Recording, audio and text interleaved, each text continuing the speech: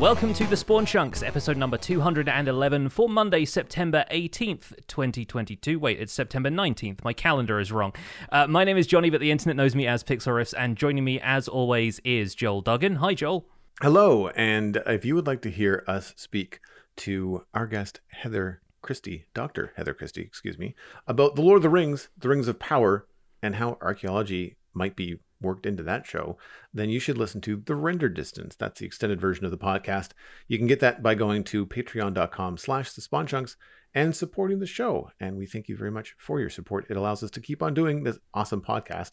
And today, as I mentioned, we are joined by Dr. Heather Christie, an archaeologist based out of the University of Glasgow. Heather moonlights as ArchaeoPlays on YouTube, a channel which explores Minecraft and other games through the eyes of an archaeologist. Heather, welcome to the show. Thanks. Thank you for having me. I'm excited to be here and chat about archaeology and Minecraft. Yeah, we already had a chance, as we were briefly saying at the beginning of our pre-show. We spoke a bit about archaeology and Minecraft and my recent Empires series, trying to approach that from an archaeology perspective, but also all of your work in reconstructing recreations of archaeological sites in Minecraft. And you've also got a series kind of comparing Minecraft's technology and mechanics to real-world equivalents and stuff like that. I think it's such an interesting perspective. So we wanted to have you on the show just to maybe pick your brain about what Minecraft could do better in terms of promoting archaeology, especially given their recent emphasis on conservation and the natural world. And it's going to be a really fun discussion. So traditionally, when we start the show, we do a brief talk about what's new in our Minecraft lives. And when we have guests on, we like to let the guests go first. So Heather, what's new with you? Well, I've got two main things that I've been doing for the last month or so.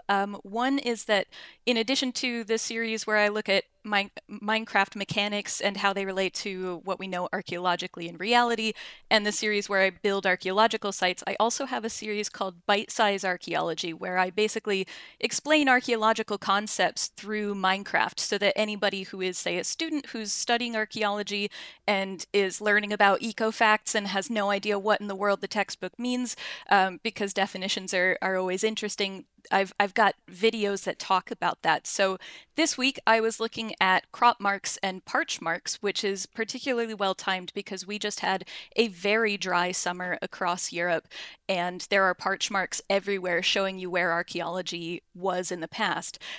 So I've just released that video. And then the other thing that I've been working on over the last month is launching and playing on what I'm calling Archeo SMP, which is a server that I'm running with a bunch of archaeologists and heritage enthusiasts.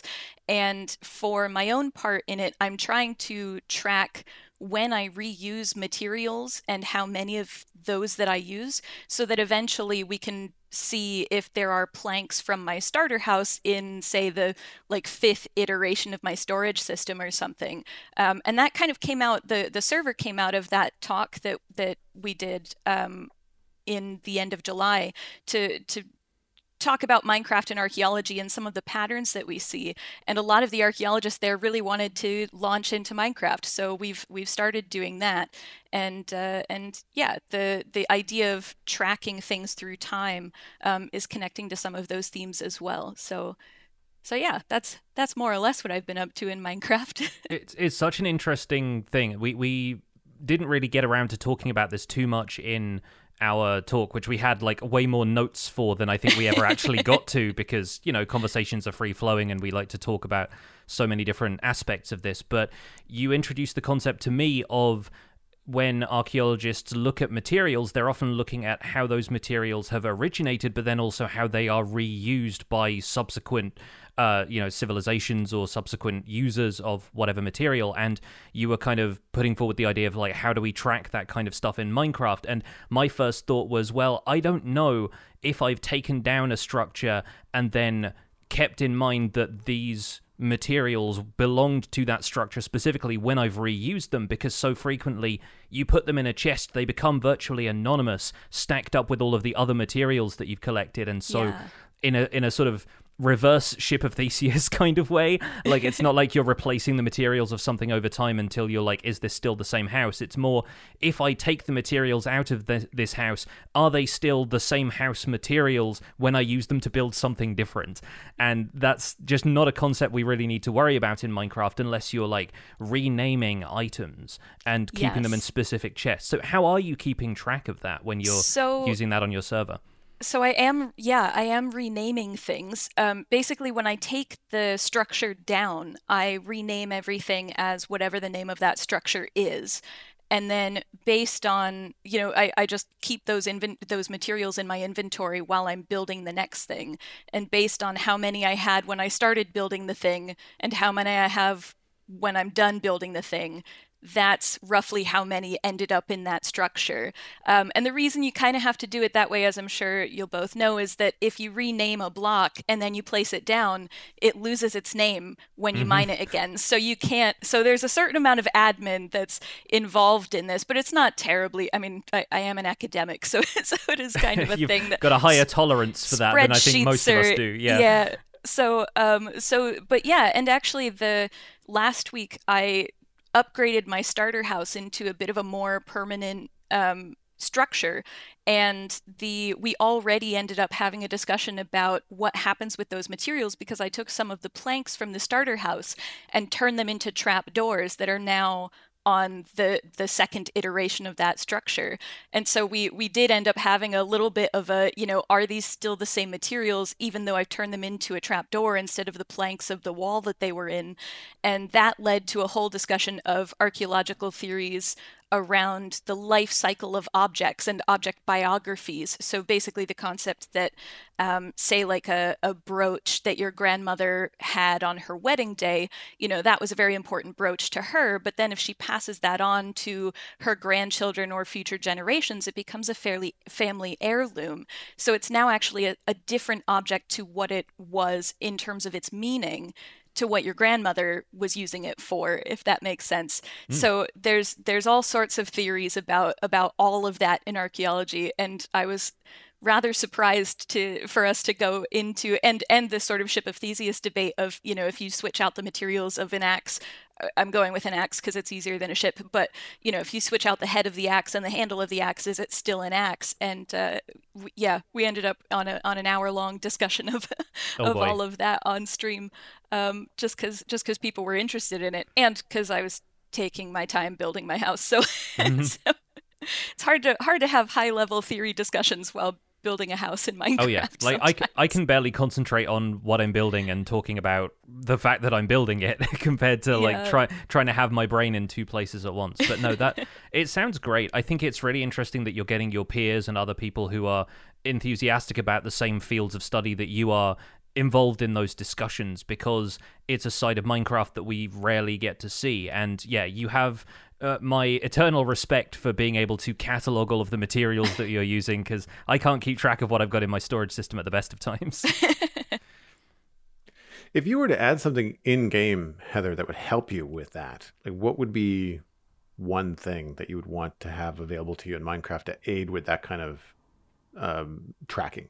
Oh, that is a really good question. I am torn between simply allowing things to maintain their name tags after you mine them again, and having like a book and quill that is a little bit larger format, so that you could actually write things down in the book in a way that's a little bit easier to find stuff. I think with the book and quills, you can fit like a couple of sentences on each page, but if you could fit a little bit more on each page, that would be really cool, and I think could help with this. What I'm hearing is we need either label makers, or we need something like a movable type printing press where we can fit more text onto a smaller page. I've been thinking about this week as well, because my printer has been giving me grief when I needed to print some important documents, and so I was complaining on Twitter about the state of modern printers. I was like, the Gutenberg printing press was invented in 1436, and yet my printer still doesn't work. Somehow my printer still sucks. But I think that'd be a really interesting technological leap in Minecraft, to be able to have finer print in some of those written books, for sure. My brain just goes to The Simpsons with Bart Simpson and the label maker, and I just can only imagine the Minecraft griefing that would happen if he had like a little plastic label maker. Oh my gosh. See, that's the thing too, is that like when it comes to archaeology, we catalog and number and label everything because you have to, otherwise you lose track of what's where. But the general gist is that there's an understanding on the site that nobody's going to sabotage that. Whereas in Minecraft, people can sabotage you as much as they want, and that becomes a bit of an issue. I don't think anybody on my server is going to do that. At least I hope not. And if they do, as far as you know, yeah, at the very least, I've got it all on video, so I can redo things. But yeah, the ability to because then that leads into a whole discussions, like something that could, like if that mechanic existed and, for example, was used on Empire's SMP to a degree, then the sabotage of records would lead to additional avenues of conflict or potential difficulties between empires that I think would get really interesting. In a sense that's, it's not like physical destruction of an object, but physical sabotaging or destruction of records and therefore potentially knowledge would be an interesting thread to go down.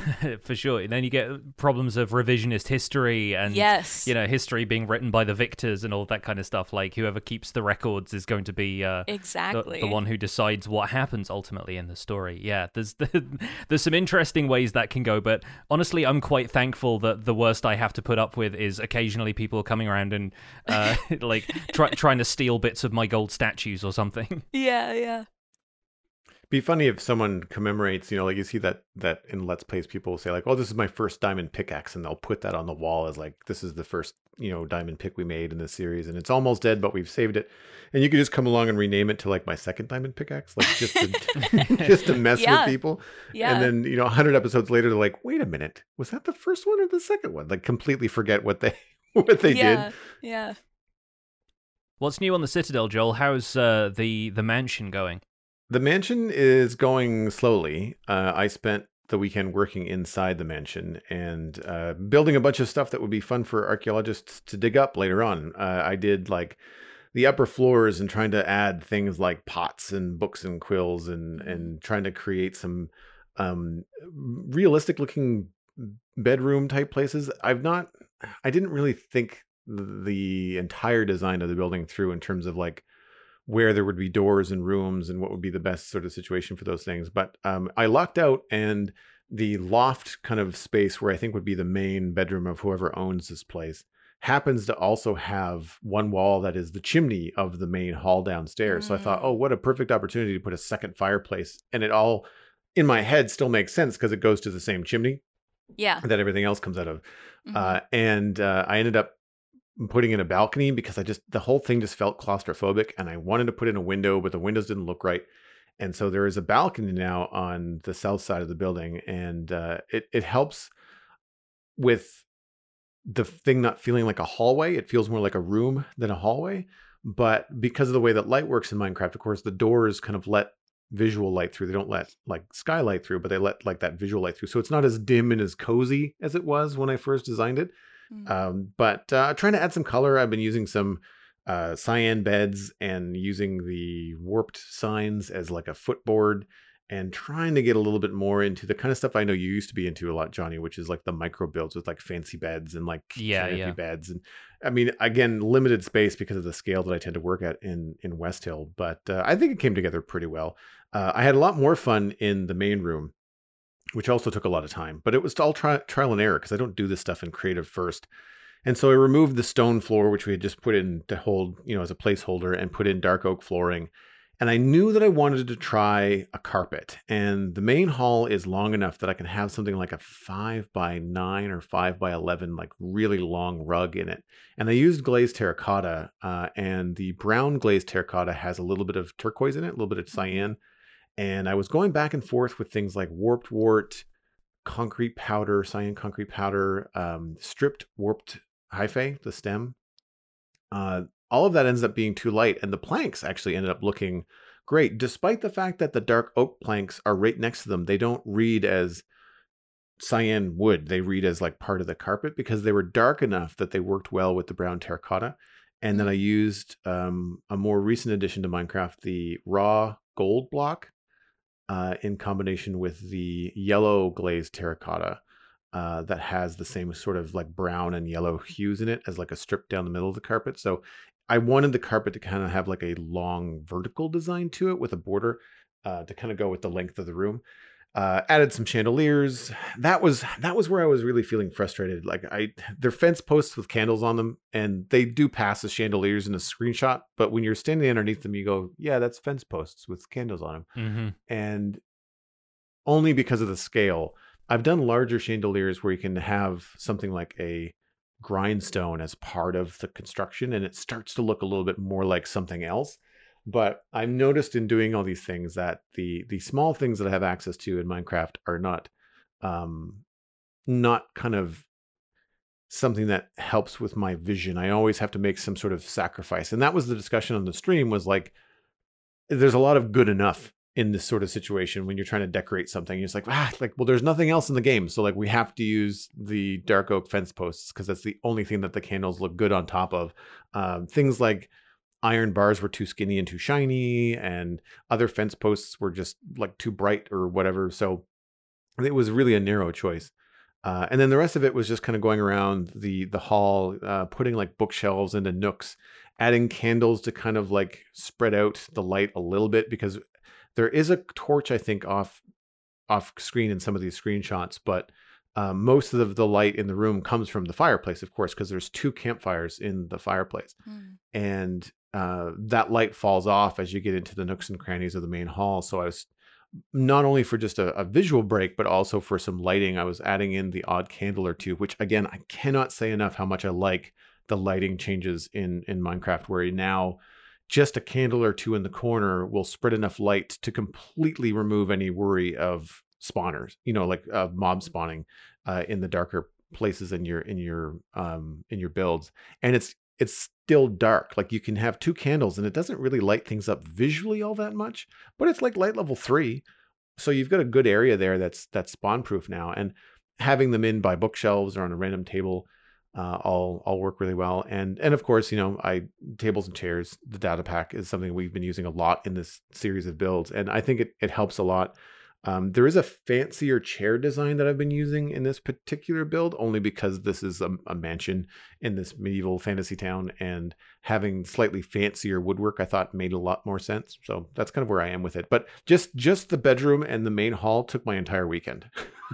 Yeah. To trial and error of trying to get stuff together. The effort's all there on the screenshots. Like I love the carpet design. Yeah. I think it's a difficult mentality to get out of, where you have items that are physically called carpet in the game, and trying to convince yourself that you don't need to just use wool carpet as a carpet in a build like this, especially if they're clearly a wealthier family and can afford like a nicely woven rug that's patterned and has a variety of textures going on there. You can represent that with other things, and while glazed terracotta doesn't necessarily feel like on paper it's the best material for the job, I think in the room itself it adds a nice layer of detail.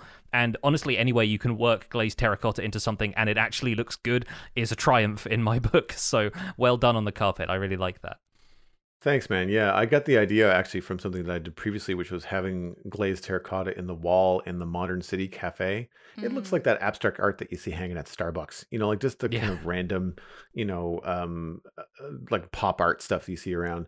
And the challenge here was because I wanted this to look, I don't want to say ornate, but like you said, like I wanted it to have a lot more design aesthetics than it needed to be functional. Like any kind of carpet you saw in some of my other builds in West Hill would be to wipe your feet on. Like it would have a function of like, don't bring your muddy boots into the place where you sleep.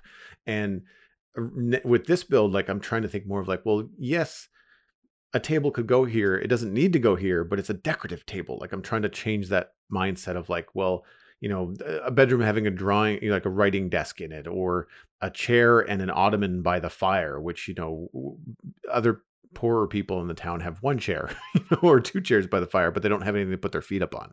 So stuff like that was challenging to come up with. And I mean, and you have to kind of stretch your Minecraft imagination. I think the ottoman is a dark prismarine slab, only because it was the right color. It doesn't have any legs or anything like that. So I haven't gone to the extent with the tables and chairs to make other things. I kind of try to keep it as vanilla as I can, but I do find that having the tables and the chairs in the build really help communicate the scale, I think, because otherwise, if you put like a meter wide stair block there, then it starts to mess with, well, if that's a chair, how big is the fireplace? Whereas I want the fireplace to look large, Yeah, there's a certain amount of suspending your disbelief you have to do with, the usual chairs where it's like a stair block with signs on either side, and you kind of think people sit on this. Like it shows much clearer signs of habitation, I think, if you've got a ton of realistic looking chairs in a build like this.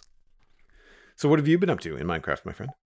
Well, I have made a mathematical triumph this week, which is rare for me, so please clap. I've decided that one of the roads that I was building in my empire needed to curve around on itself to provide more of a structured road to the area, and I think I talked about this last week, but make sure that all of the roads around my base weren't just like 45-degree staircases. Like, I wanted it to feel like, carts and whatnot had been able to travel into the city and drop off goods and that kind of thing. And so I free-handed this curved road, and I really wasn't happy with the free-handed element of it. It was kind of built around the way the landscape was structured, but it really didn't look like it had been designed by a civic architect. It really felt like it was just kind of thrown together, and then when I tried to add decorative touches to it, it just got worse and worse looking. So I ended up scrapping that entirely and realizing that I wanted to plot a proper curve for it. So I went to plots.co.uk, which is my usual,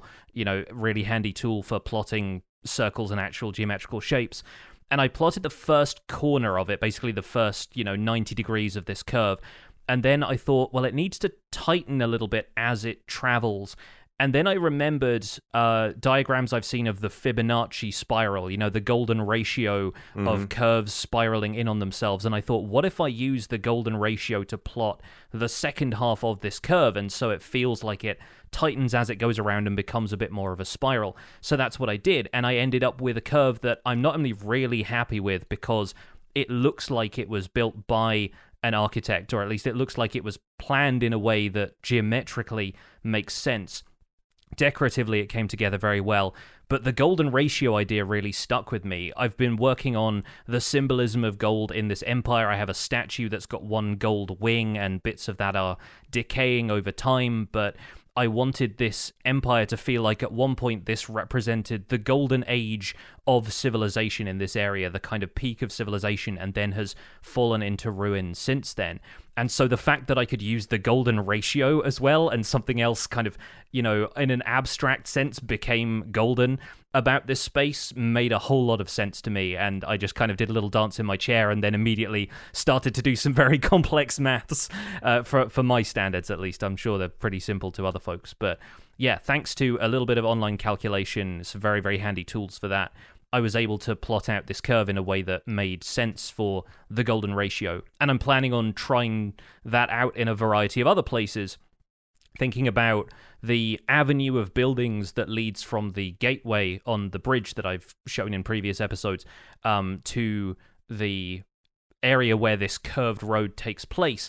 There's a bunch of hillsides on either side that I'm now carving out buildings from and trying to adjust them to be different heights, and maybe there are going to be statues on top of some of them, or maybe it's just going to be a series of civic buildings, maybe places that people would drop off some stuff if they were just visiting briefly, guard houses, that kind of stuff. But I maybe want to try and adjust the heights of those so that they can form a bit to that golden ratio as well. I'm just trying to think of more ways that I can work it into the identity of this place now. But I really like the fact that I stumbled upon this, and it gave me so much inspiration for what else I could do that I'm almost happy I made the mistake of building this road poorly in the first place, so that I could come back and revise that idea and have something that works even better for the identity of my empire. It looks fantastic. Like I see what you mean about it looks like an architect built it or designed it. Like it has that kind of really well thought out sort of it has a purpose. It's not just following the landscape. It's doing its own thing and I think complementing the landscape from what I can tell from the topography from the screenshot. But yeah, like that was how I originally built it, was trying to carve out a place that felt like it naturally sat within the landscape to begin with. And so I used roughly those dimensions to figure out, okay, what's the actual curve going to look like when I decided to remodel it. So I actually had a question on the weekend about how I planned my roads in West Hill. And in doing so, I was talking about how I use the top-down map mod that I have to like do kind of essentially pixel art. Like you're kind of looking and using pixel art to kind of create curves, air quotes, in Minecraft.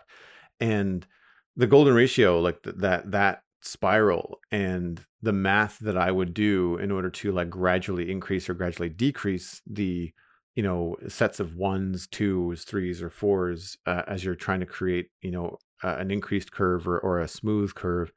I think that while I'm not doing anything specific as using the golden ratio, I think those applications would make sense. It would make sense to use math in Minecraft to create curves because you're dealing with pixels, because you're dealing with essentially blocks.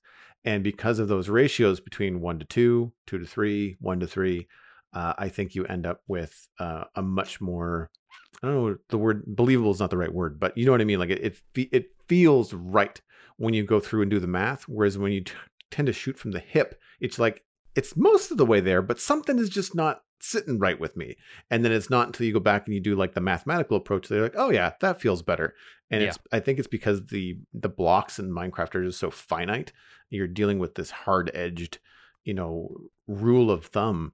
And if you fight against it, it just it never works out for you. Yeah, like whenever I look at some of the diagrams on plots for larger circles, especially, the amount that it plots a diagonal, and I think, well, surely that's just going to look like a straight edge on something. But then when you start the curve on the opposite side, it really starts to show, oh yeah, no, this is actually the dimensions of this, but just the pixels are in the most approximate places they can be. It's really eye-opening, and I really don't trust myself to plot a circle any wider than about 12 blocks freehand now. Like I absolutely have to start referring to proper mathematical resources to make sure I'm doing this in a legit way. But it's going to take a little longer if I want to do more of this stuff around the outside, but at least I have some more practice now. And this thing is large enough that it effectively forms a wall between what's inside and what's outside. So on the outside edge, I've started to plot out, well, maybe this is where farmland goes, and they can do a bit more of the agricultural stuff outside of what now feels like part of a city wall, but is really just a road dividing one area from the other. It can help the stuff on the inside feel more insular, while the stuff on the outside can be a little bit wilder. You can have buildings on the inside that have started to decay, while the stuff on the outside outgrows the confines of whatever fences and stuff are there to begin with. So yeah, again, it's starting to lay out the ideas of where some of the stuff in my empire can be built, and that's really exciting to me. Yeah.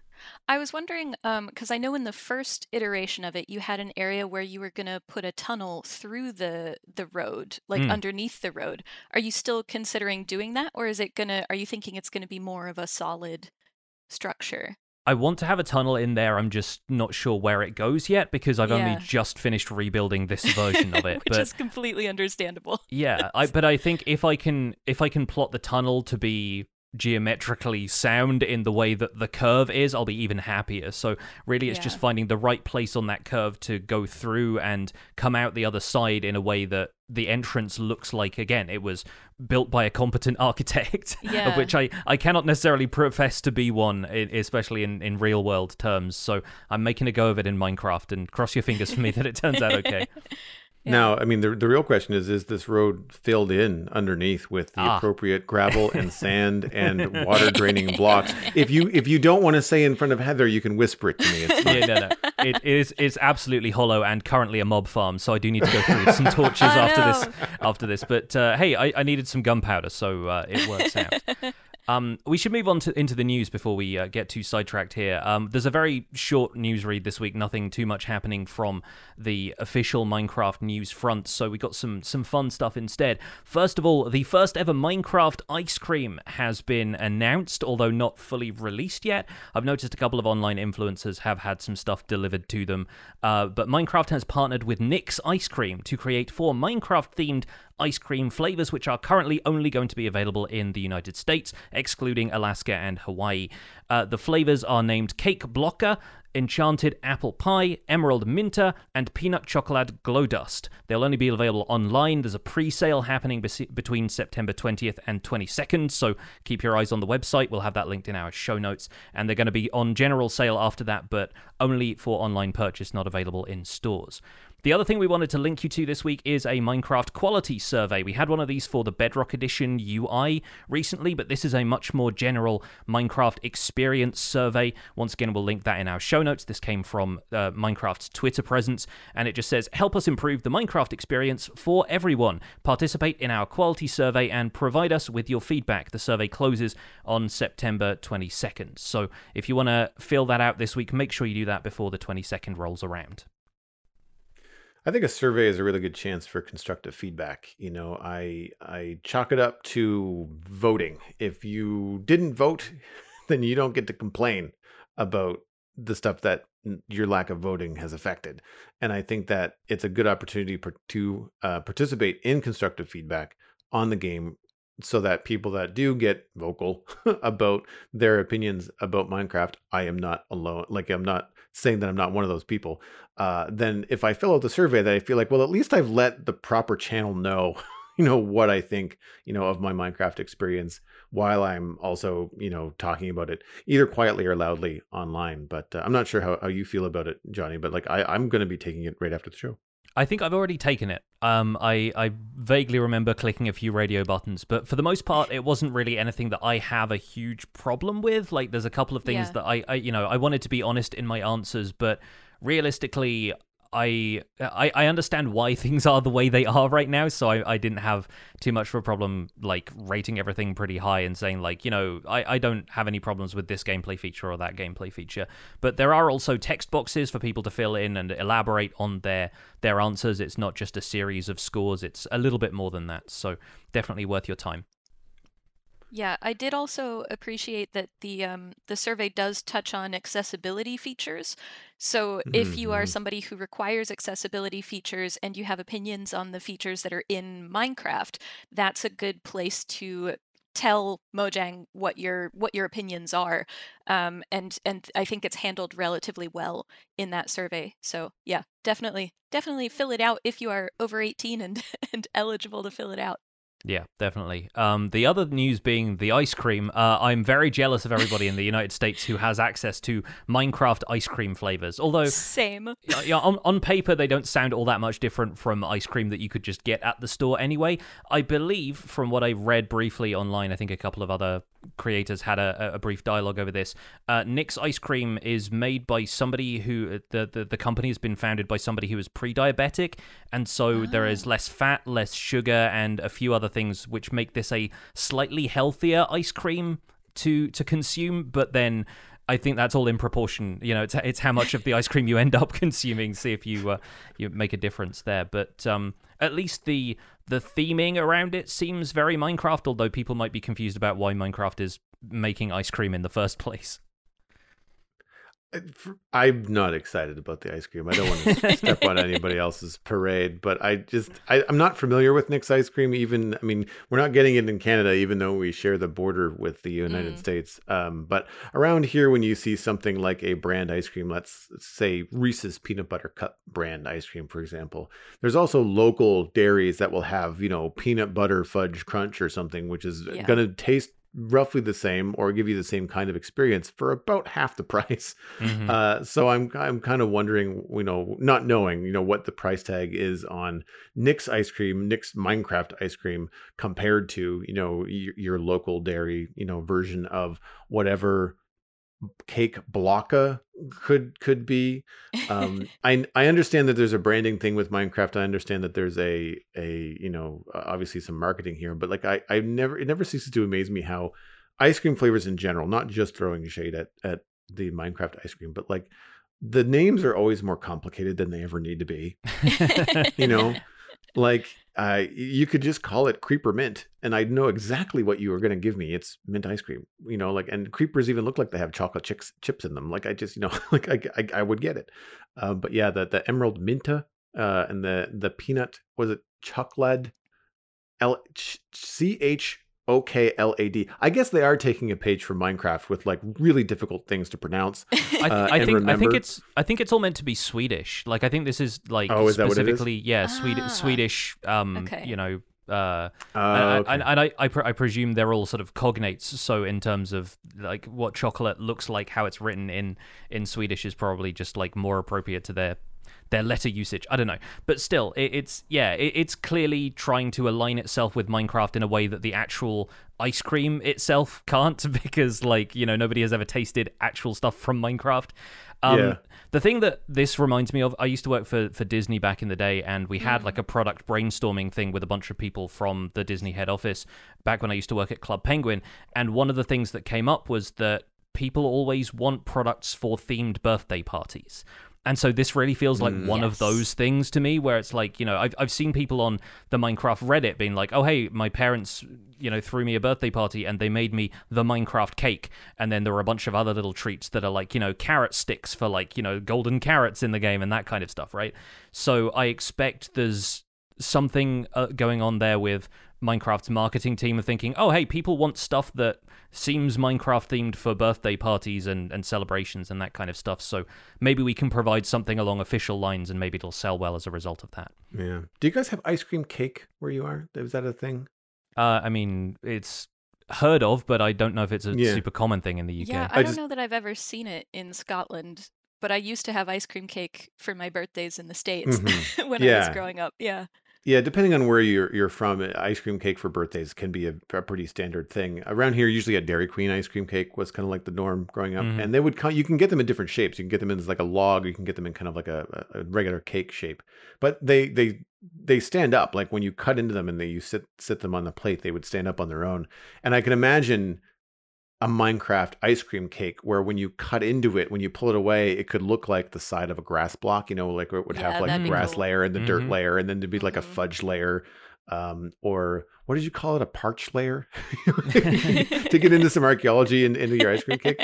You could do some stuff like that with ice cream, but then I guess you'd be more dealing with it's how the cake is decorated and shaped versus like actual flavor brands of different ice cream. This is longer than anybody expected us to spend on the Minecraft ice cream flavors. I think we better move on to chunk mail, Joel. What do you think? I think really all of us are wanting some ice cream, and that's yeah. We're just subconsciously. Hey, I worked out this morning. I earned mine. If you would like to email the show, you can send your messages to spawnchunkmail@gmail.com. Please keep them brief. However, if you have a really good point and a really good idea, it just might make it onto the show. This first email comes from Alejandro T. Cartography upgrade. Hello, Jonny, Joel, and Heather. I recently updated my old Minecraft world to 1.19 and went out exploring to find new content, as one does every update. Eventually, I found myself in a boat leading a couple of frogs back to my base. I wanted to avoid the nether. I wondered if there was a way to get back home while staying in the water. So I opened MCA Selector, which allowed me to see a 2D map of everything I had explored in the world, and I was able to plot a boat course all the way back home with minimal walking involved, and it ended up being a great deal of fun. The voyage was an adventure. I ran into a village or two, found some abandoned portals and ships, all the while consulting the map to check my path through the rivers and seas. This made me think it would be a great improvement to have our cartography feature, or cartographers should sell maps to show that all sorts of things like triple skeleton spawners, quad fortress intersections, specific biomes, and entire pieces of the overworld without having to explore the area yourself with an empty map. The cartography table could get an upgrade as well. You could zoom in to maps, drag maps, place maps, scroll the Y level in order to map caves. We could, of course, retain some structures that remain unmapped to incentivize random exploration. Special remote prizes invite exploration, and even the old cobblestone dungeons would be revitalized by the possibility of a triple and quad setup. Cheers from Argentina. Alejandro fell out of the map. Fell out of the map is a very good variation on that. Very, very funny. Yeah. Yes. I just want to comment on these frogs and the adventure that they had getting home. Yeah. Because they went through several villages, some abandoned portals, and abandoned ships. Like, where are the frogs in all of this? That's what I want to know. Having dragged a bunch of frogs around by boat, they really enjoy water skiing, is what it looks like, because they're literally like, you know, with a couple of leads attached to them, they just kind of hang out behind your boat, and yeah, it's an adventure for those frogs, but they seem like they enjoy it. I've not moved any frogs yet. It's like as much as, you know, as long as it's been since 119 dropped, like I have not messed with frogs yet. Yeah, I honestly think that Alejandro made the right move bringing them back via water, because when you're bringing any animals back by land, you've got to have them on leads.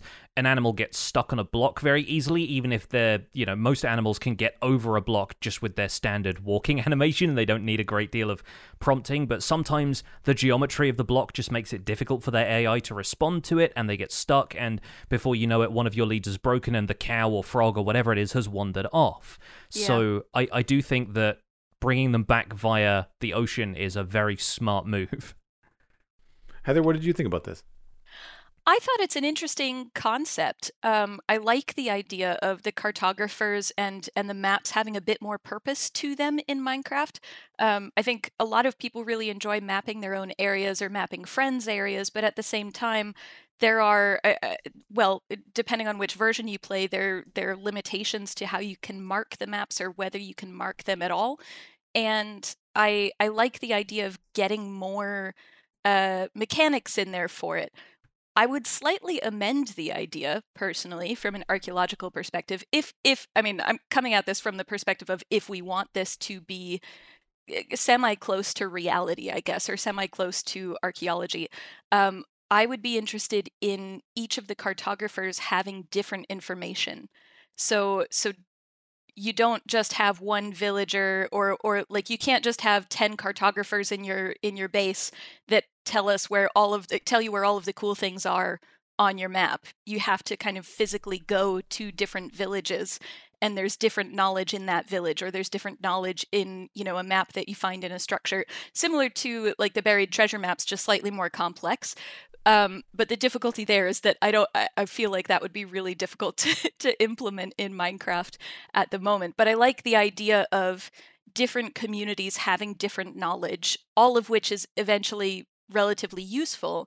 But it's not, you know, you don't necessarily go to a community for the specific knowledge you're looking for and automatically get the specific knowledge you're looking for. You might have to search a couple of villages in order to do that. Yeah, so like a village that's closer to an ocean or like out on a river or something like that might have knowledge of where ocean monuments or drowned ruins or something like that are, but you're not going to get that from a landlocked snow plains village where the structures around there are going to be very different. They might point you towards the nearest igloo where we find those research stations and that kind of stuff. So that's a neat way of streamlining it a little bit. And considering that I think one of the biggest problems with the treasure map approach in Minecraft right now is that you frequently get treasure maps that point you towards the same thing. When you dig up a buried treasure somewhere, or you get a treasure from a nearby shipwreck, you get a map to that, and the treasure has already been one that you found earlier, and because they're hard-coded in the world seed, you don't end up finding another one. It can't direct you to just like the next treasure over some of the time. So that'd maybe be a challenge from a programming perspective, but I do like the idea of maps being more detailed. I like them being a record for players more so than something that you get from the cartographers themselves, because then that opens things up to doing what Alejandro did, plotting a course and maybe drawing a dotted line on the map of where you've been or where you want to go. And I think that creates a really interesting experience for players, and having them be more easily customizable to players after the fact, and they can more easily act as a record, is something I really like the idea of. And at the time of this recording, Bedrock Edition players still can't use banners as map markers, and so it'd be interesting to see some mechanics implemented that circumvent whatever problem is preventing them from implementing that on Bedrock Edition right now.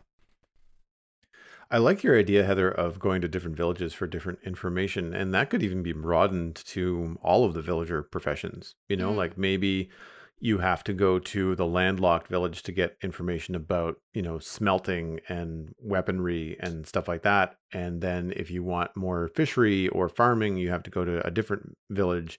I'm trying to think about what the other professions are.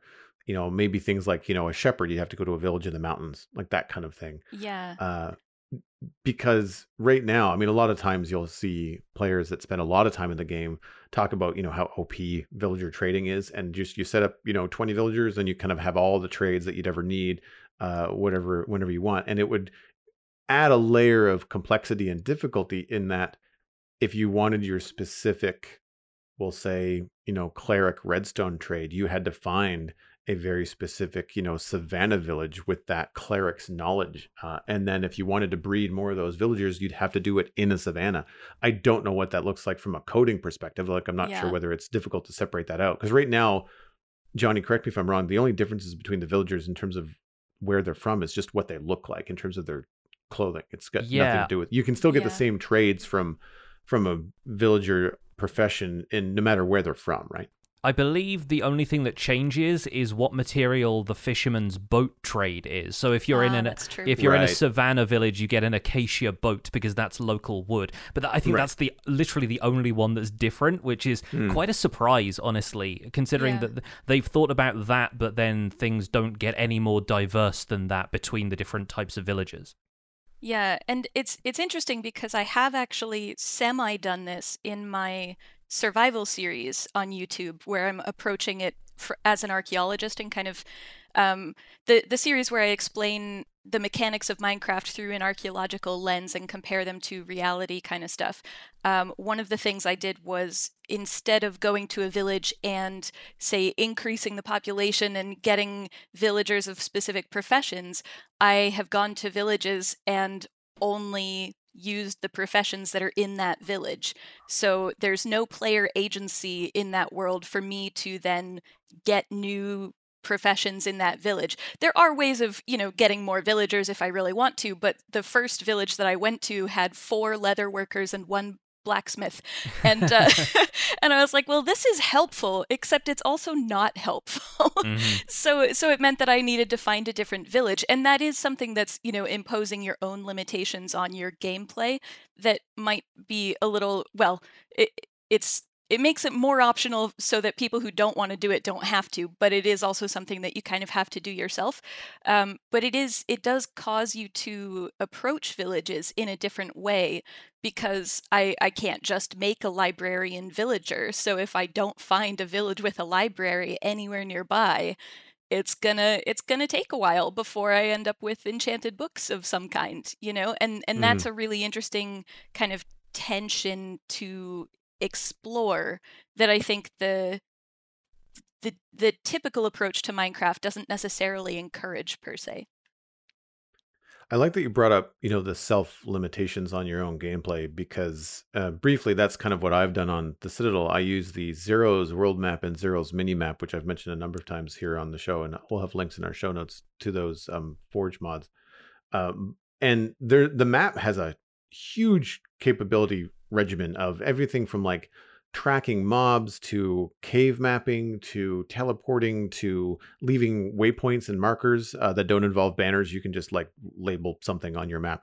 Now it's a UI map. You don't get to see it in game. If you want to have something hanging on the wall in Minecraft, you have to make the map the old-fashioned way and use the banner as a marker. But for me, I've shut all of that off, and I only use it as a visual, kind of like top-down view of my world. It allows me to build roads a lot easier. It allows me to map out, the area and get a kind of a bird's eye view. But what I found I liked so much about it the last time I played modded Minecraft, when I was exploring a new world, was just even though it wasn't mapping anything I hadn't seen, it was mapping the render distance, as opposed to whatever the distance is on a map when you're mapping in Minecraft, which is like 100 blocks, or not even that. It's 64 or something. It's really small. It feels like you're basically just walking through the fog of war that's like right in front of you when you're trying to map in the Minecraft in-game stuff. But with this Zero's world map, you could see far afield, and so you could see, that's the edge of a snowy biome. I'm going to stop going north because I'm really looking for a desert. So I'm going to just take a left here. And it ended up saving me a lot of time because you could kind of see ahead of yourself as to what you're kind of getting into. And I liked that aspect of it. I also liked because it was modded and I wasn't sure exactly what to be looking for. When you saw something from the top down, you're like, what is that? That's not a Minecraft structure. And you're like, that looks like it could be a house or something. And it ended up being some sort of like witch hut version or like something else in the world. And well, I think there's a little bit in Alejandro's email that would be like a little bit too much of a gift to the player. Like it would kind of discourage exploration when you're handed like, well, here's a triple spawner or here's, that kind of stuff. I feel like if you could at least see a little bit more and see more clearly with the Minecraft maps, then I think it would incentivize players to use them more. I particularly would prefer a better looking map to then hang on the wall. Right now, the Minecraft colors, whether they are in a map, are really kind of 8-bit. Like they really feel old to me. And that's something I like so much about the Zero's World map is that you can change that to be like reflect more of the colors that you see in game, which allows you to really quickly kind of figure out where you are. And I think that even though I know there's a system in place for map art in Minecraft, and upheaving that would cause some friction, but I feel like it's not as intuitive as it should be. And I just kind of think of like an update to cartography that would involve exploration, involve the kind of things that you brought up today, Heather, and allow a different kind of map art or more map art to be made customized. Like, man, you could open up all kinds of creativity in terms as well as like, exploration gameplay and stuff like that. So I think it would be an interesting thing to update in the game. Yeah, like considering that I recently put down a treasure map kind of paper trail for Joey Graceffa to follow on the Empire's server that led to a pirate hideout, it would have been so much more fun if I could put like the treasure X mark on there and a dotted line leading up to it or some other symbols around there. And eventually I had to make do with adding like a skull emoji, which you can print as a Unicode emoji in the game now, and attach that to a banner and hang that in a secret place inside this fort. But even that didn't display properly. It left a transparent border around the outside of it, which was visible through the map and stuff. So there's some odd eccentricities to maps right now that could really do with tightening up if we got a different map system. And I don't know like how infrequently I find stuff like triple spawners, and I imagine like quad witch huts and that kind of stuff would come up. Like, given that sometimes when you get a Woodland Explorer map and the Woodland Mansion is tens of thousands of blocks away, I can imagine the game pointing you to stuff that's actually like tens of millions of blocks out if it's the one place in your world that mathematically generated that combination of structures. And I can't see that being genuinely useful to anybody unless you're flying around in creative and teleporting yourself around. Yeah, I would agree with that. That even with like the buried treasure, sometimes I'm just like, this is too far away. Yeah. I don't know if it's worth it for some gold and some iron and the chance of a heart of the sea. I don't know if I want to do this. So it's got to be an approachable mechanic for casual players, I think, as well as something that appeals to the technical side of us. So let's move on to our second email. This one comes in from Chef Samuel, who is a landscape artist member of our Patreon community, and the subject is structures updates ahead of Archaeology. Hey Pix, Joel, and Heather. Over the last few updates and announcements, Mojang seems to be focusing loosely on the history of Minecraft, with the addition of the Ancient City in the Wild update, the new Minecraft Legends game, and previously mentioning Archaeology at Minecraft Live. Given this trajectory, what would you think of a structures update for Minecraft 1.20? This update could include updates to the loot tables or structure design of dungeons and underappreciated structures like drowned villages, wells, classic dungeons, etc. A fresh look at the savanna or badlands biomes while adding one or two new structures or biome features to the environment, like a watering hole or mud hut ruins. Or quality of life tweaks like updated UI for Bedrock users, as well as some pre-discussed configurable inventory interactions like a scrollable tool slot or an auto-sorting button for your inventory. In my opinion, these would seem to prepare the game and players for something as groundbreaking as Archaeology in the future. Thanks for the great show. Chef Samuel lost track of time while studying the runes on the desert temple walls. I appreciate the pun of groundbreaking. Groundbreaking, yeah. Yeah, I appreciate that. Very good. So, Heather, obviously you're the expert here. How did you feel about the addition of the ancient city and adding so much of that history and implied history into the Wild update? Was that something that immediately interested you? Were you scared of the warden and didn't really want to go down there? What was your take on the ancient city? Yeah, I love the ancient cities. I have yet to explore one because I have yet to find one. But the concept of it, well, okay, I've explored one in creative, kind of zooming around, but in terms of exploring it in survival, which is a whole different experience, obviously. I'm really excited by the ancient city as a concept. I am also terrified of the warden as a concept. As a more casual a player who generally doesn't do well with PvE. Having a big scary dude who will just sonic boom me into non-existence is a little worrying.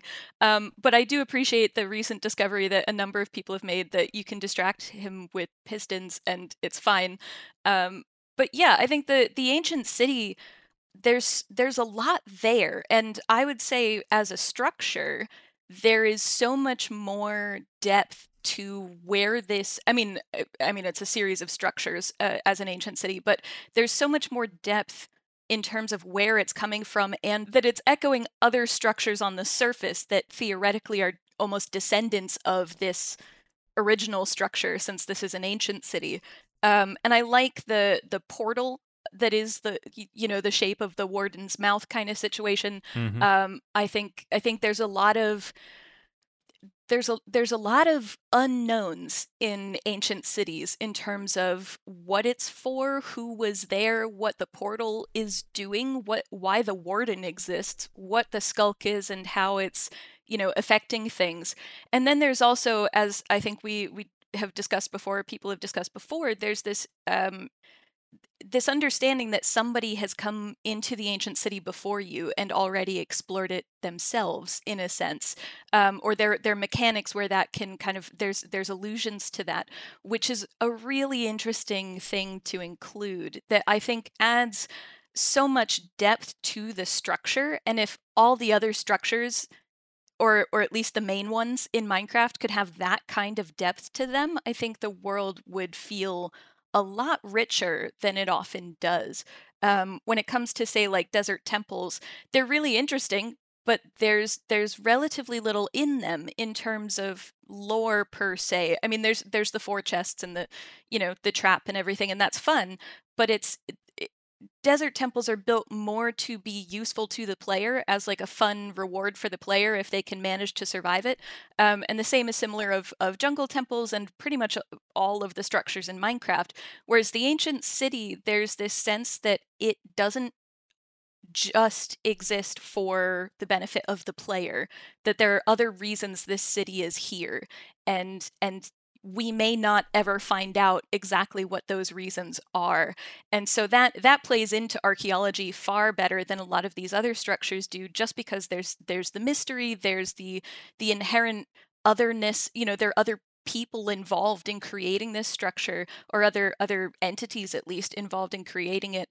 And then there's the question of things like the skulk and the warden, and also the redstone. I like that there's the redstone elements in at least a lot of these ancient cities, depending on how they generate, but generally they have the redstone sort of teaching element, but you have to survive the warden and then like hide in a specific location to find the redstone, really.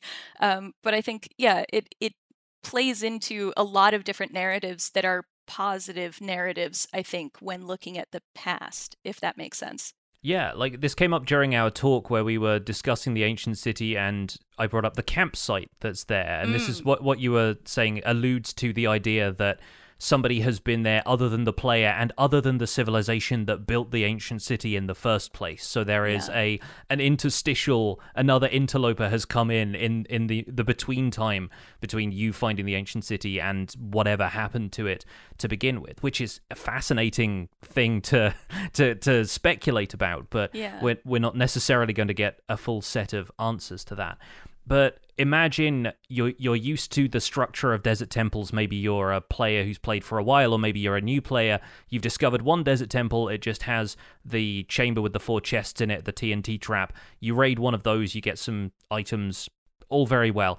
Next time you find a desert temple, you open the same thing, and it's already been raided by someone else, but you're on a single-player world. Yeah. So it's not like, it at least alludes to the idea that there are other people out there, or other people might be seeking out this stuff, and then instead of being rewarded with a couple of golden apples, some rotten flesh, some bones, an emerald or two, the usual desert temple loot, you're rewarded with a sense of maybe like fear that there is somebody else in your world and is doing similar stuff. Like, do you think that really makes for a rewarding experience for the player? Do you think it's the kind of thing that they could include more variation into those structures? I think it's certainly something that for me would make that a lot more interesting, because the part of the appeal of, say, finding dungeons or nether fortresses is that you don't always know exactly what loot is going to be in there. And I think taking that a step further, of you don't even know if there's going to be loot. Maybe the chest is still there, but it's just a couple of sticks and some broken leather boots or something. And yeah, you get that on multiplayer servers, but it would be really interesting if they just kind of were generated that way. And one of the things about that I was kind of saying about the structures is that at the moment, most of the structures exist to serve the player. And when we talk about archaeology doesn't exist to serve our needs. People 1,000 years ago weren't building something so that we would necessarily benefit from it. They didn't know that we would exist, So the majority of things that you find that are ancient don't fit that narrative, or shouldn't fit that narrative. And that's one of the things I really like about the ancient city, is that the ancient city doesn't exist for the player's benefit inherently. It doesn't mean that you can't benefit from the ancient city, or that there isn't stuff to explore, but the purpose, like, the ancient city doesn't exist for the player in that sense. And I think if we could bring that into, say, the desert temples, where you have different, maybe even just different structures to the desert temple, where it's not always the same layout. There might be hidden chambers in different directions or something, or maybe there's different different dangers that you encounter. I think it could be really eerie to be on a single player world and drop into a desert temple and realize that the chests are there, but all the TNT is gone. And so what does that mean? You're on a single player world and there's one TNT left, so that it's obvious there was TNT there, but it's not there anymore. Who took the TNT? And it's kind of one of the things that I started talking about again in this conference that we did. I had a talk right before the one that Jonny and I did, where I was talking about Minecraft as a medium for storytelling, I think. And one of the main points I was making is that there are ways that we can tell archaeological stories in Minecraft, where we build the site and we build it the way that it looks, and we try to get the colors right, or we try to get the materials right, and then we say, right, Bob's your uncle, we're done, and that's great. Or you can add things to it that encourage people to ask questions. And I think when it comes to structures in Minecraft, if the dev team could revisit them to try and see what questions those structures are encouraging the player to ask, I think it could lead to some really interesting updates to a lot of the structures. Joel, what do you think about structure updates as far as desert temples, jungle temples, that kind of stuff? Do you think they need updating? Do you think they need more variation? Well, to build on what Heather was saying, I think that they're ripe for change. We have newer things, nether fortresses are newer than I think some of these older structures, like desert temples and jungle temples. But bastions are even newer, and we all know how complex those are. I mean, I've seen videos from creators where they've broken out the different puzzle pieces, the jigsaw pieces of the bastions, and how they're randomly constructed. And I think that in order to do something like that with desert temples, you would inherently be adding story to the world, especially if not just like a completed desert temple with to take your example, Heather, of different rooms and different secret passages, but like in different states of decay. Yes. So that it's like this one is obviously intact, so it was built later than the one that's nothing but a foundation. Yes. And maybe you encounter the foundation with a very clear layout, but then what does that look like if you encounter that same layout, but it's fully built? Like, is it different? Are you going to be able to recognize it?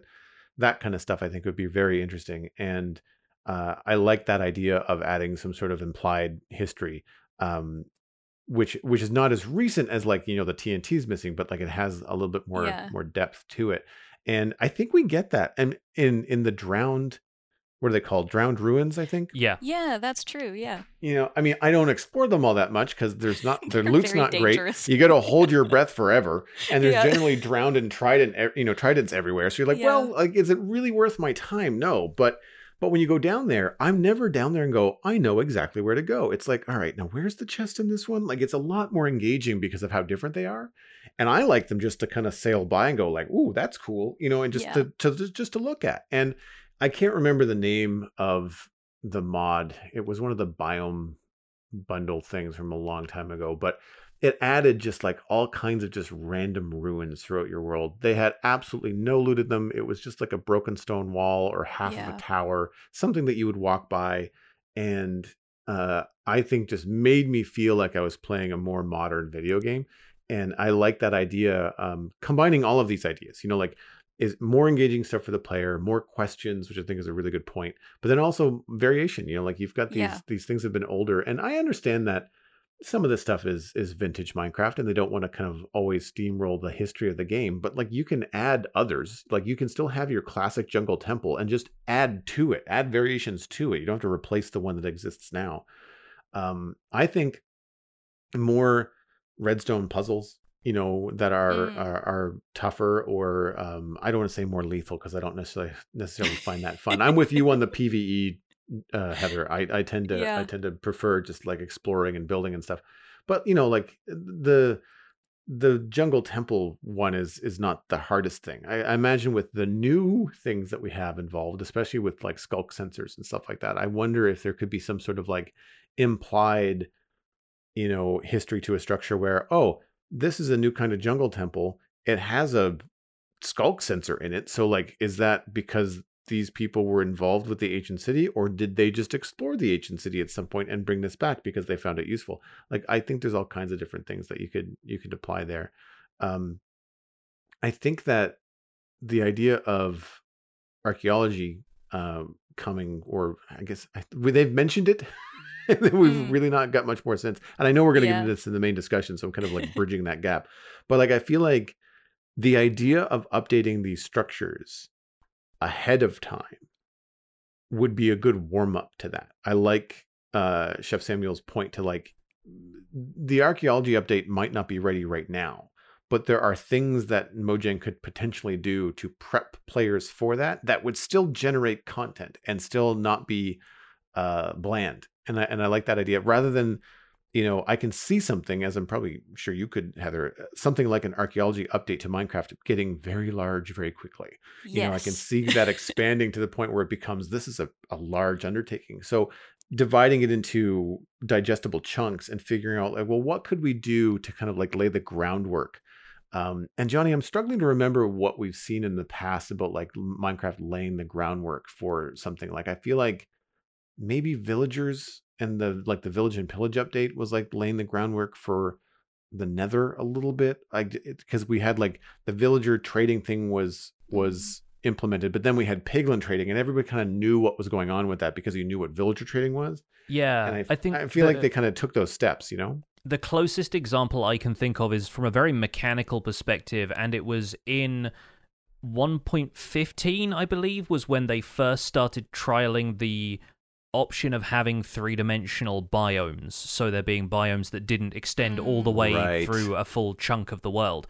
And that was what people thought was going to be happening with the biomes in the Nether for the Nether update, and eventually ended up happening later for Caves and Cliffs with Dripstone Caves and Lush Caves, and now the Deep Dark, right? So there's a couple of times in the past where that has been their approach, but it seems to be from a background mechanics under the hood perspective, and then that leads into a theme for an update. But when Ulrath initially debuted the proposed archaeology feature, which was in a rougher state, I think, at the time than some of the other features that were announced for Caves and Cliffs, which may be why it was intentionally, left out of Caves and Cliffs later. But he mentioned that people already look at archaeological sites in Minecraft, but they don't really consider them archaeological sites because there isn't a system to support that. So yes, the desert temples, the jungle temples, those are really ancient sites that people see as a raid and run opportunity right now, instead of providing more lore and history to the world and something we can study from an archaeological, anthropological level. And so trying to find out more about the world is really what needs to happen for the archaeology system to have any kind of groundwork laid. So yeah, there is potential for that. Let's move on into our main discussion, where we can discuss some of this stuff a little bit more, because naturally, with Heather's expertise in this field, we wanted to talk about what Minecraft's shelved archaeology system might bring to the game and how it might work. And you had a couple of ideas that I thought were quite important based on the framework of the system that we've seen already. So let's get into it. Sure. I see what they're going with, or what they were trying to go with the archaeology system. As an archaeologist, there is a common misconception that the main tool of archaeologists is a brush, and that is not the case. Our main tool is a trowel, and it's basically like a builder's trowel rather than a gardening trowel. And the type of trowel you use depends on where you are. So, say North Americans tend to use one brand that is like a larger trowel that has, sharp edges, whereas in the UK we use a slightly smaller trowel that has like blunted edges. And there's a whole like archaeology of trowels that I'm sure you could do. But yeah, so one thing would be to not use a brush. Brushes only really work in dry soils or dirt, because if you're using sand, for example, then they're really handy for getting sand out of crevices. But if you're not digging in sand, and this archaeology system was talking about dirt and gravel especially, I would not want to use a brush in gravel that wasn't extremely dry, because it just smears everything. So you lose track of what you're actually able to see, and it's better to actually just clean that with your trowel rather than with a brush. So I would say use a trowel, A, because trowels are fun, and B, because brushes are not actually our main tool. And I don't think they're even in the top. Like, I think I've only used a brush maybe once or twice in archaeology, and I've been doing it for about 12 years or so. My mind is blown. Next, you'll be telling me that archaeologists don't use whips. And oh, yeah, unfortunately, we don't do that either. But we do, like, my Minecraft skin, I have a two-dimensional pixelated representation of a mattock, which is the other tool that I use most often in archaeology. And that's just to break through more ground at a time. If you're trying to get through topsoil, basically, we can't find anything. Well, you find stuff in topsoil, but because it's in the topsoil, we can't really securely date it, if that makes sense. We can't really say, oh, this is definitely from a different context to everything else in this layer, because usually topsoil is the stuff that gets plowed up, it's the stuff that gets moved around. So that ends up being kind of what we end up calling stray finds a lot of the time. So if you're trying to get through topsoil, a mattock works really well. And obviously trying to represent a mattock in pixel art in a Minecraft skin is really difficult, so it doesn't quite look like a mattock, but it's close enough. But yeah, so I would change the tool. But then I would also, as somebody who is not a pottery specialist or a semi-precious stone specialist, I would say find things other than gems and potsherds. There's no inherent reason to only find those things, because obviously people in the past used a whole variety of different objects, and pottery in Minecraft is not actually that common of a thing. So it would make sense if there was pottery everywhere and ceramics everywhere in the structures that we currently have, but otherwise it implies this past civilization that relied on pottery so much more than the modern the current world of Minecraft does, which could be interesting, but there's more you can do there, I think. And then I would also be really, really careful and this is getting at kind of the structure of the system, where it encourages you to go and find these objects and then take them back to your base and then do something with them for your own benefit.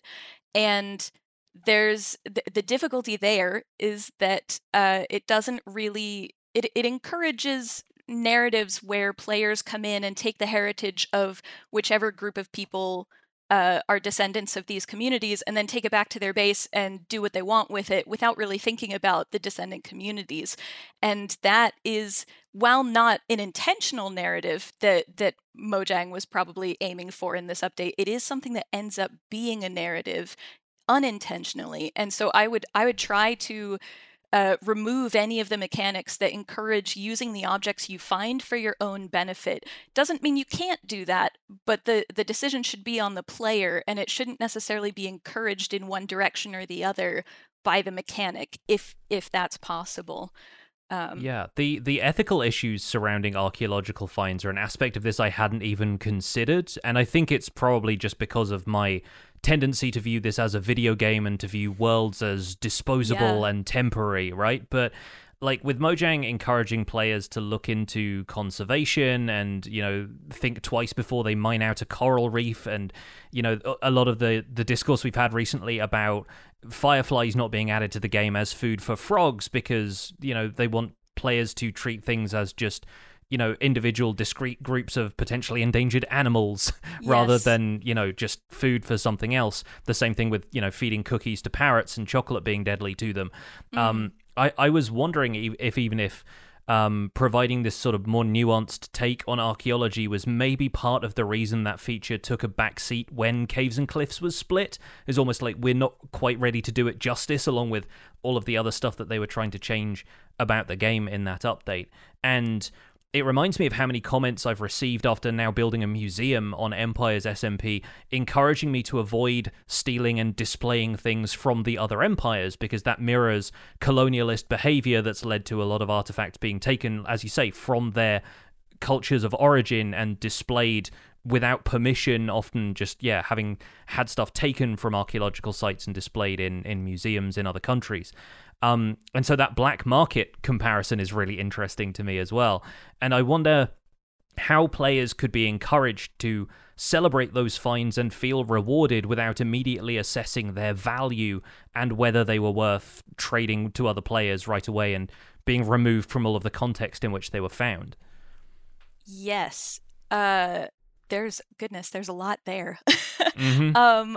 I don't know exactly what you could do in terms of a mechanic, but I'm thinking something along the lines of like collection statistics, where you don't, like, you just have to have held the thing or seen the thing in order for it to register as being, you know, in your collection or whatever. And that's all it is. It's just you just collect them. You know, it doesn't have to be in your possession. It's like, oh, I went and saw this thing in this place. I don't know. I think it would probably get very complex trying to have, because in order to discourage players from necessarily treating the world as you know, a sandbox effectively, or their own sandbox, it would require at least, say, like the villages becoming a lot more lively and a lot more interactive in terms of how they're represented, and understanding that these villages, for example, have their own cultures and their own practices and their own beliefs, as we were talking about with Rings of Power earlier. Just getting a sense that these villagers have these belief systems and these cultural practices that are important to them. And so if you find heritage that belongs to them, maybe it encourages you to ask that question a little bit more of, should I leave this here? Should I take it with me? Or should I maybe build a museum in the local community where I can have this on display? So I still have it in a museum. I'm not just like tossing it out, but at the same time, it's there. I do think it would also be interesting, and this is probably far too complex to really put into Minecraft easily, but I think it would be interesting to have a certain amount of knowledge or archaeological excavation that villagers don't take kindly to. And it can be randomized depending on the village, but there's a lot of knowledge out there, particularly in indigenous communities, that outsiders are not permitted to know or not permitted to explore. And they're allowed to have that. Nobody has to open up their entire culture to scrutiny by everybody else in the world, certainly not sacred practices. So I think it could be really interesting if you want to do an archaeology update, some real justice, having mechanics in there where local groups are not necessarily okay with you just digging around, similar to what the piglins do with gold and chests and things. You could add that element of, is it really worth me looking for this? Or, oh, maybe actually they don't want me doing this, so maybe I shouldn't. That doesn't mean that players will always choose, the ethical answer necessarily, because it is a video game. But it at least encourages the ethical answer.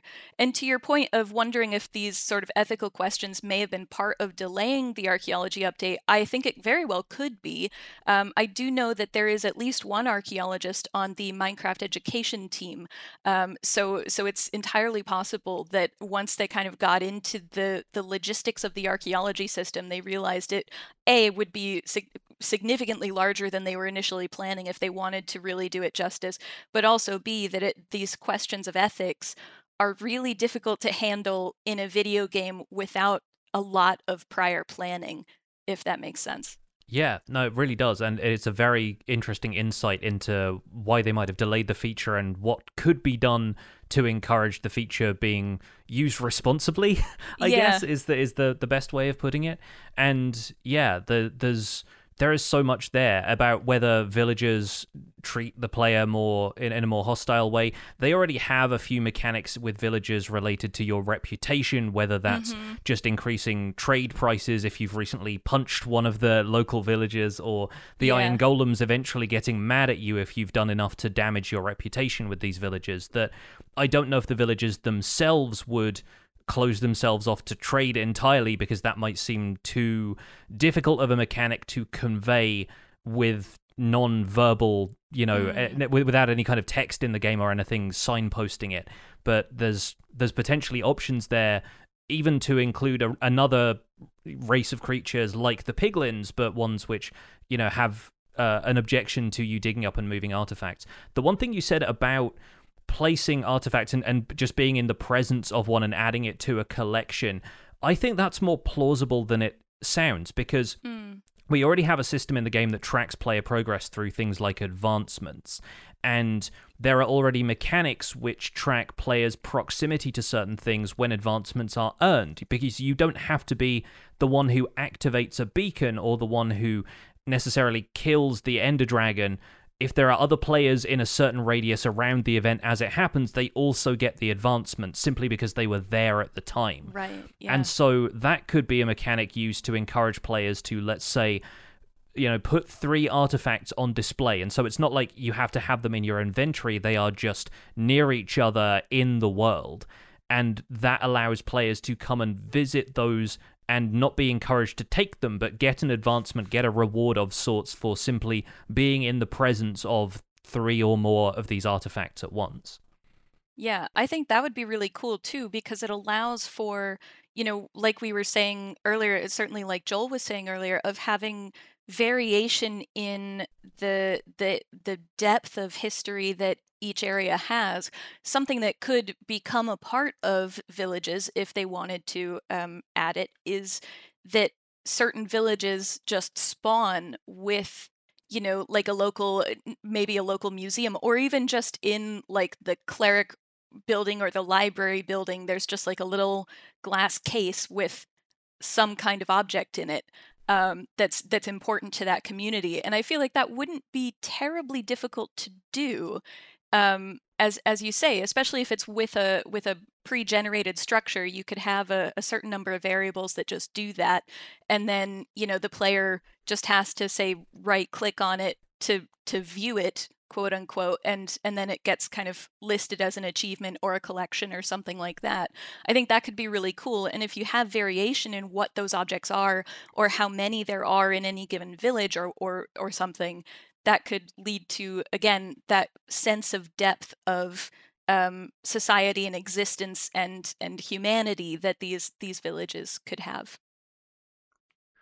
I like the idea of having some sort of lock on the objects that you might find losing any inherent value if you remove them from, the area, or as you mentioned, like the perceived culture where you found them. Mm. So rather than having something that you'd want to collect and then take back to your home base build and utilize, I like the idea of like unlocking blueprints or unlocking the ability to craft something new.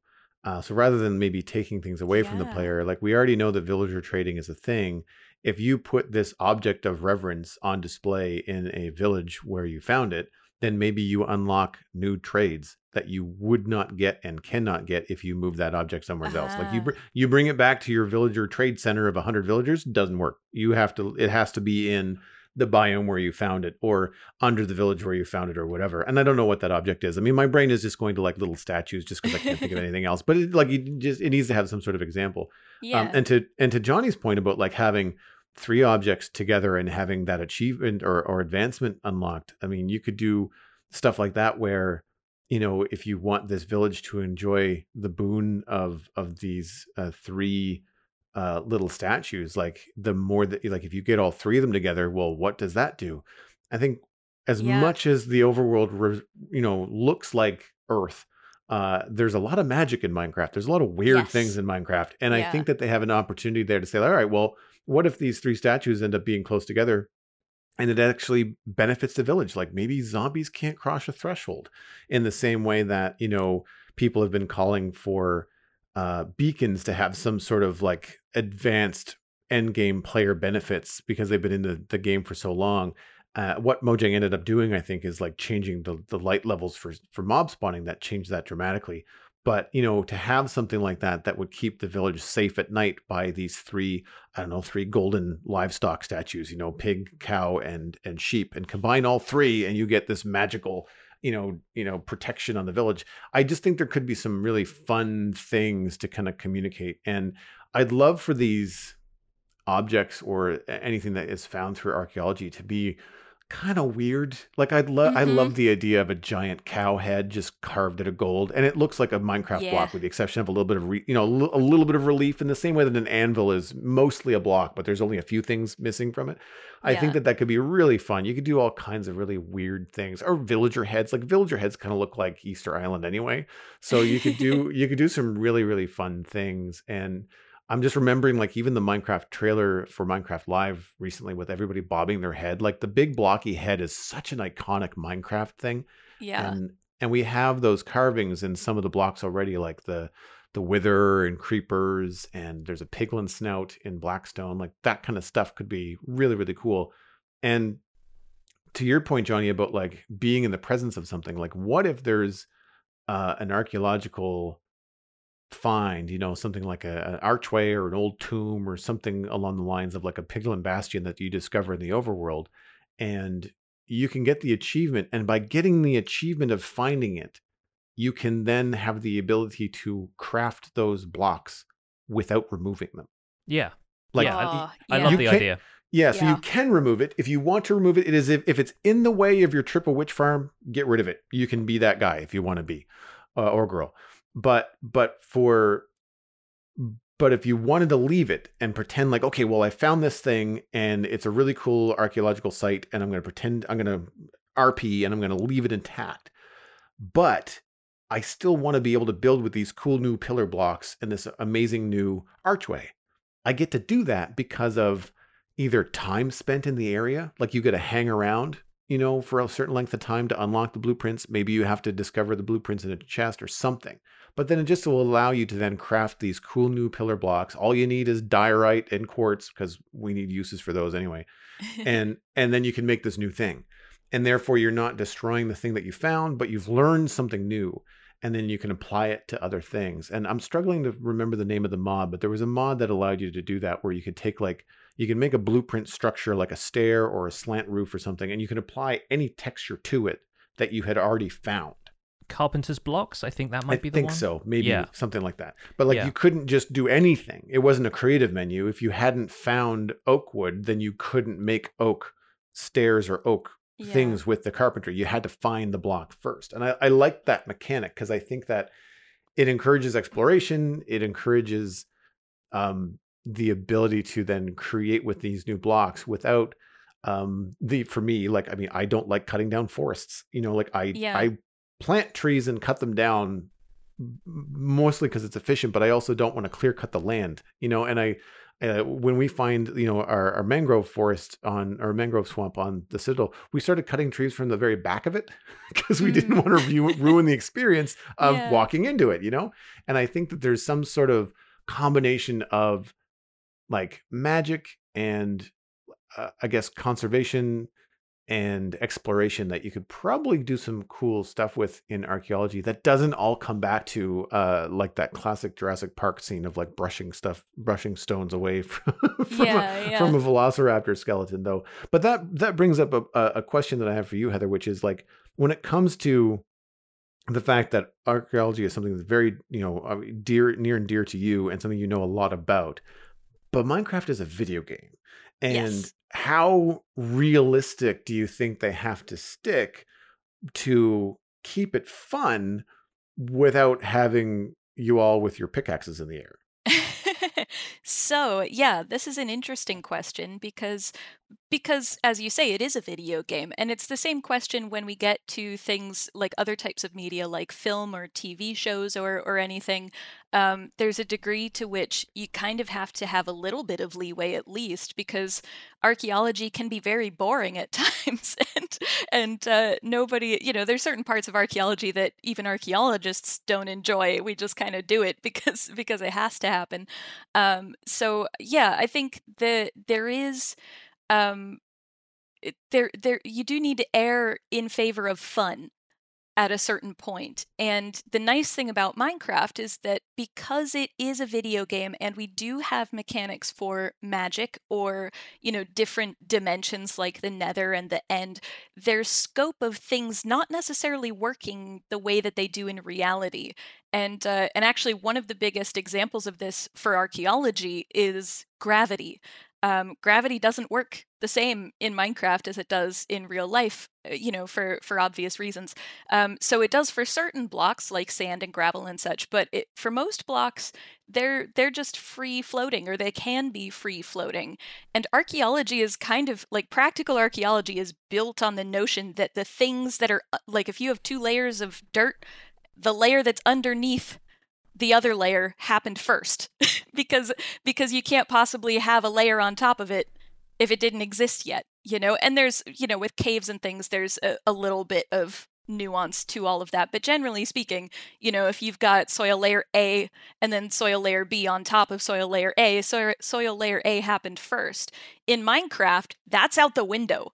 Like, you don't have that this is a very basic law of archaeology in terms of understanding how things relate to each other, and we don't get that in Minecraft. And so that's a really interesting question that is more for probably archaeologists than anything else to kind of break their brains a bit.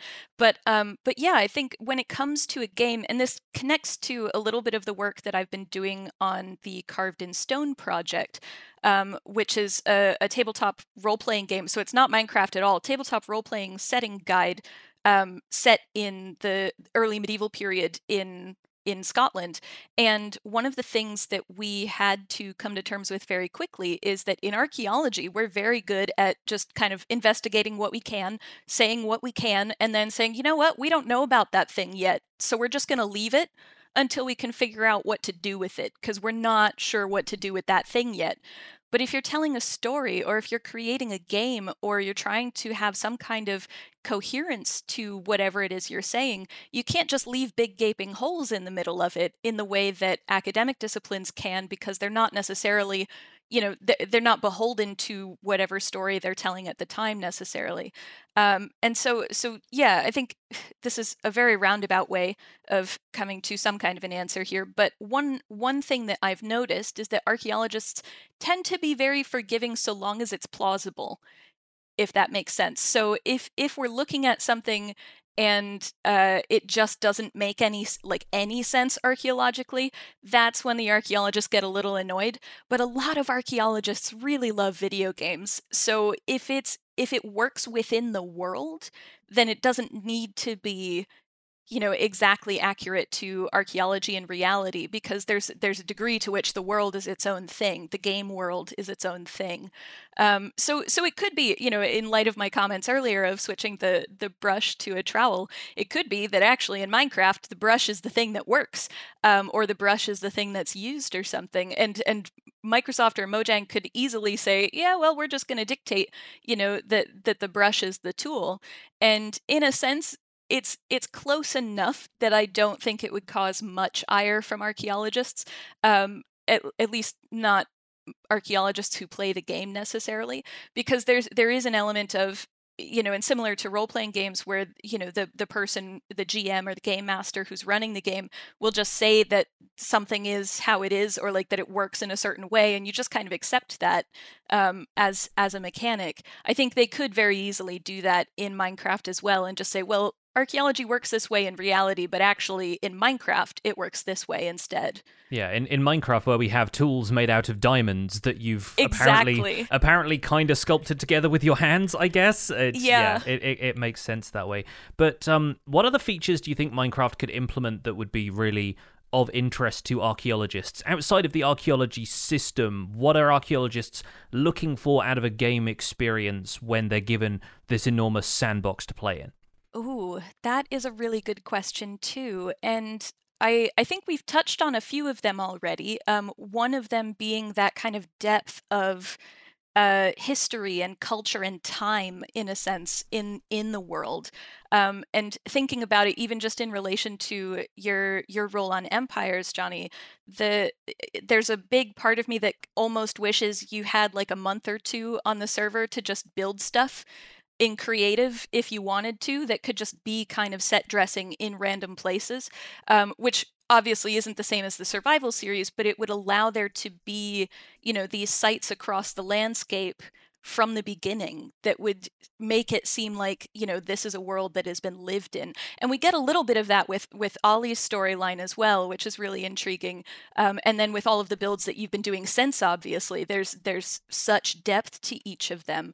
I think if we could get some of that that's in the pre-generated world, that would be really, really cool. And like Joel was saying, having differences or variation in how decayed each of those structures necessarily are, that would be really cool as well.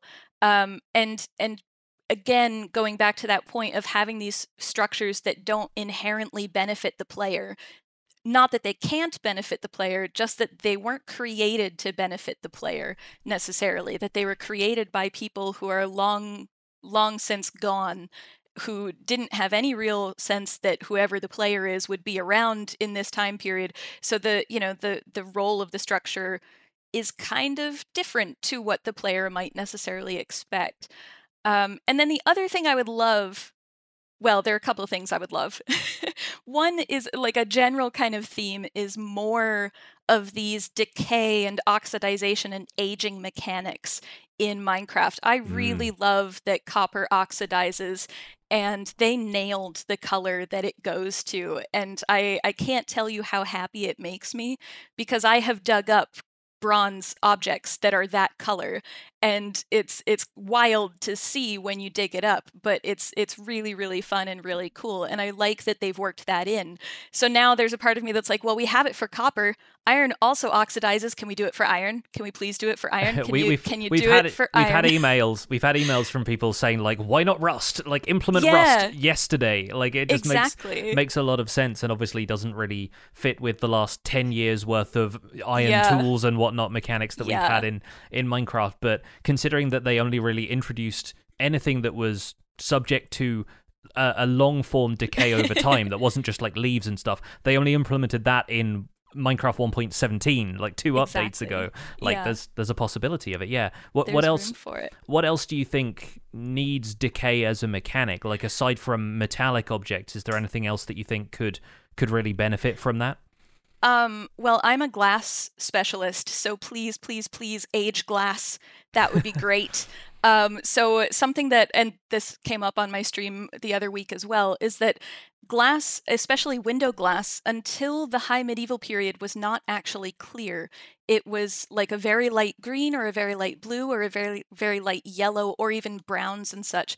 And the reason for that is because they had to, when they were melting the sand, there are other minerals in the sand that cause those colorations. So iron and copper are actually two materials that you can get almost any color of glass from, depending on how much you add and when you add it. So that could be another use for iron and copper, actually, now that I'm sitting here thinking about it, if we're going into like long shot dream wishes of of things to change or add into Minecraft. But because of those impurities, there's always a little bit of coloration to the glass, and oftentimes it's a greenish color or a greenish blue color. And so for window glass, until the high medieval period, it was definitely at least lightly colored. Once you get to the high medieval period, so about the 13th or 14th century-ish, they did figure out how to make perfectly clear glass, but it's actually not colorless glass, and it's not necessarily clear. They actually added manganese to it. So the glass that you would get is that kind of light green. And then if you add manganese to glass in even the tiniest amounts, it will turn it purple or pink. And it's like a really deep magenta-y color. It's really, really beautiful. And if you add like an iota of manganese to naturally semi-green glass, the pink of the manganese cancels out the green to human eyes. So it looks clear even though it's not. And over time, as I get to the end of this lengthy explanation, over time, the glass in the window, the greenish color, because it reacts with sunlight, the manganese actually turns the glass pink or purple over time. So that's why when you go into older houses or older buildings, you'll see their window glass is like ranging from clear to like a deep purple, and it never was that way when the window was made. It's that because the window has sat in sunlight for so long, that's the color it is now. So if Minecraft could have a mechanic where clear glass just eventually ages into that, and there were ways, and I should say I do want all these things to age, but I also like that copper, you can stop it aging by waxing it. And I think if Minecraft could add mechanisms for stopping the aging mechanic from happening, that would be the best way to do it, because otherwise I think builders, myself included, would be really sad if our structures just started decaying randomly. Mm-hmm. I mean, we get annoyed with Enderman just for moving a block out of place. So, but yeah, I would love glass to have that. I would love wood to darken over time, or to need staining or waterproofing or something. I think there's a lot of really interesting ways to get into it, and even things like terracotta. If it's not glazed, then having a little bit different properties to glazed terracotta and such. So there's a lot of cool stuff you could do with materials in Minecraft. Wow, there's so much. And this has been a fascinating conversation, but we are more or less out of time for this episode, so I'm going to have to cut you off. But of course, thank you so much, Heather, for joining us on this week's show. And I'm sure if people are interested in hearing more about this, they would love to check out your work. So take a moment to remind the folks at home where they can find more of you and what you do. Sure. And just before I do that, thank you so much for having me. It's been wonderful to have this conversation. As we mentioned earlier, I have a YouTube channel where I do lots of archaeology and Minecraft over at youtube.com/ArchaeoPlays.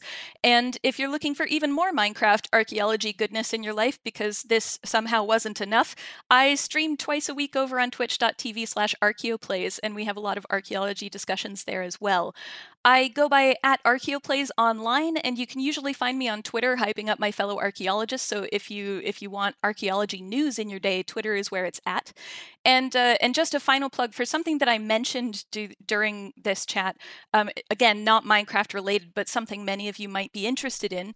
I'm also the lead researcher for Carved in Stone, which is a system-neutral setting guide for tabletop role-playing games like Dungeons and Dragons, except it focuses on life in the Pictish areas of Scotland during the late 7th century, so early medieval northeastern Scotland. So if you're curious about that project, it's available for pre-order on Kickstarter, and I believe the link is going to be in the description down below. Yes, we will absolutely include a link to that in our show notes, along with all of the other links that we've mentioned and the usual stuff from this week's newsread. So thank you so much for listening to this episode of The Spawn Chunks. As always, you can head over to thespawnchunks.com to get our show notes and links to all of the stuff we've talked about today. The music for the show was composed by me, and The Spawn Chunks is proud to be a listener-supported podcast. If you're getting some value out of the show, why not consider putting some value back in? You can do that at patreon.com/thespawnchunks, where joining our community, pledging at any level, gets you an invite to our patrons-only Discord chat, and we usually record the show live in Discord when it's just me and Joel, so people can listen into the show as it's being recorded. We've also got a monthly Minecraft audio hangout coming up towards the end of September, and we're all very much looking forward to the Minecraft live broadcast, so I'm sure there'll be a little bit of discussion about that as well. We're currently at 341 patrons supporting us on Patreon, which is up 6 from last week, so thank you to everybody who has just jumped on board. And special thanks go out to our content engineer patrons, Hunter555, Jumbo Sale, and Yitz for your support on this episode. Sharing the podcast with your friends is the easiest way to support the show. You can find us at The Spawn Chunks on Twitter and Instagram. Personal recommendations are by far the best way to share the podcast. Just tell a friend about The Spawn Chunks and where they can go to listen to it. That includes iTunes, Spotify, Google Podcasts, and even YouTube. You can email the show at spawnchunkmail@gmail.com. The RSS feed is linked on thespawnchunks.com, and the patron-only RSS feed is on the Patreon page. That's where you can listen to the render distance, the extended version of the podcast. My name is Jonny, but online I go by Pixel Riffs. You can find most of what I do at youtube.com/pixelriffs, where I try to make sense of this bizarre and wonderful game in the Minecraft Survival Guide and Empires SMP, both currently in their second season. I also stream on Twitch doing behind-the-scenes work for the aforementioned YouTube series, and I'm the voice of the unofficial Hermitcraft recap, which you can find through a quick YouTube search. Aside from that, I'm at Pixel Riffs on both Twitter and Instagram. Joel, where can people find you online? Everything that I'm doing online, including my illustration and design portfolios at joelduggan.com. You can listen to The Citadel Cafe, my other podcast about sci-fi and fantasy entertainment, at thecitadelcafe.com. Had a great deal of fun talking with Jonny last week about Rings of Power episodes 1 through 3. So watch those before you listen to the show. We had a good discussion on that. And you can follow me at Joel Duggan on social media and Joel Duggan on Twitch, where I stream Minecraft Satisfactory, which has a new update coming out tomorrow, and Lego every Friday. I gave Optimus Prime knees and lower legs last week. It was a good deal of fun. Thank you so much for visiting The Spawn Chunks. The world outside is infinite, and it's worth digging up carefully.